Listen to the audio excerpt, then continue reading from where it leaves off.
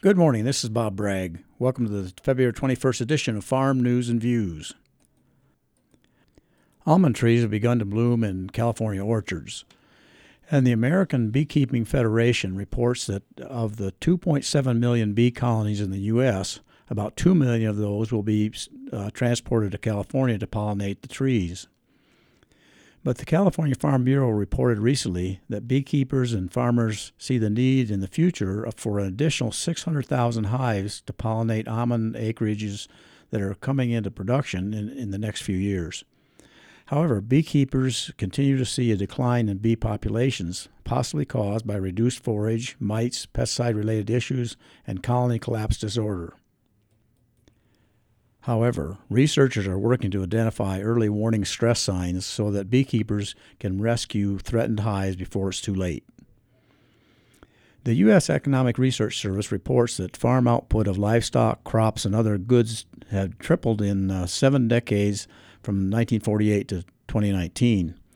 During the same time frame, the amount of farm labor used in production of agricultural commodities fell 74%, and land use declined 28%. But intermediate inputs such as fertilizer, pesticides, and purchase services grew by 126%. And the use of capital inputs such as machinery and farm structures grew by 79%.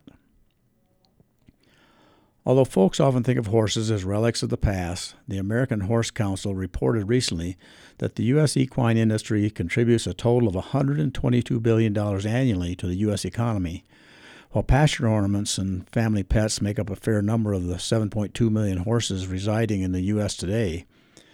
Quality, usable horses are still on the job on farms and ranches in the U.S. and are increasing in value.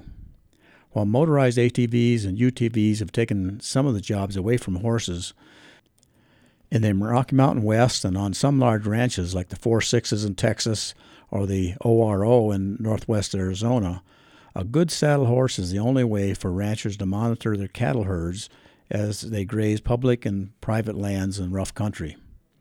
At recent horse sales, ranch-trained horses have brought from $5,000 to $15,000 and more, and ranchers are glad to pay that amount for horses that will give them a dozen or more years of service.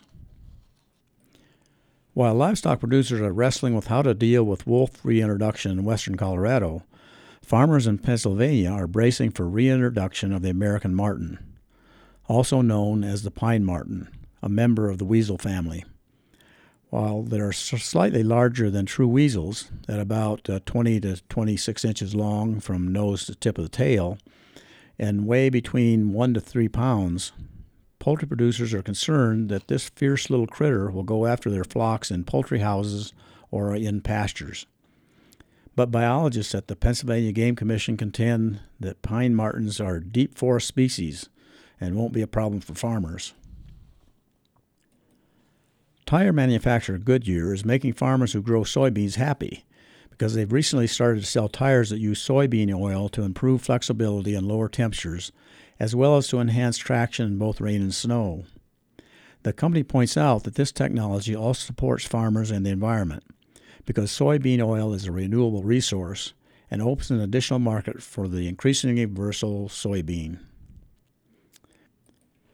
If winter is getting to be a drag, keep in mind that the spring equinox will arrive in just 4 weeks. Until next week, I'm Bob Bragg.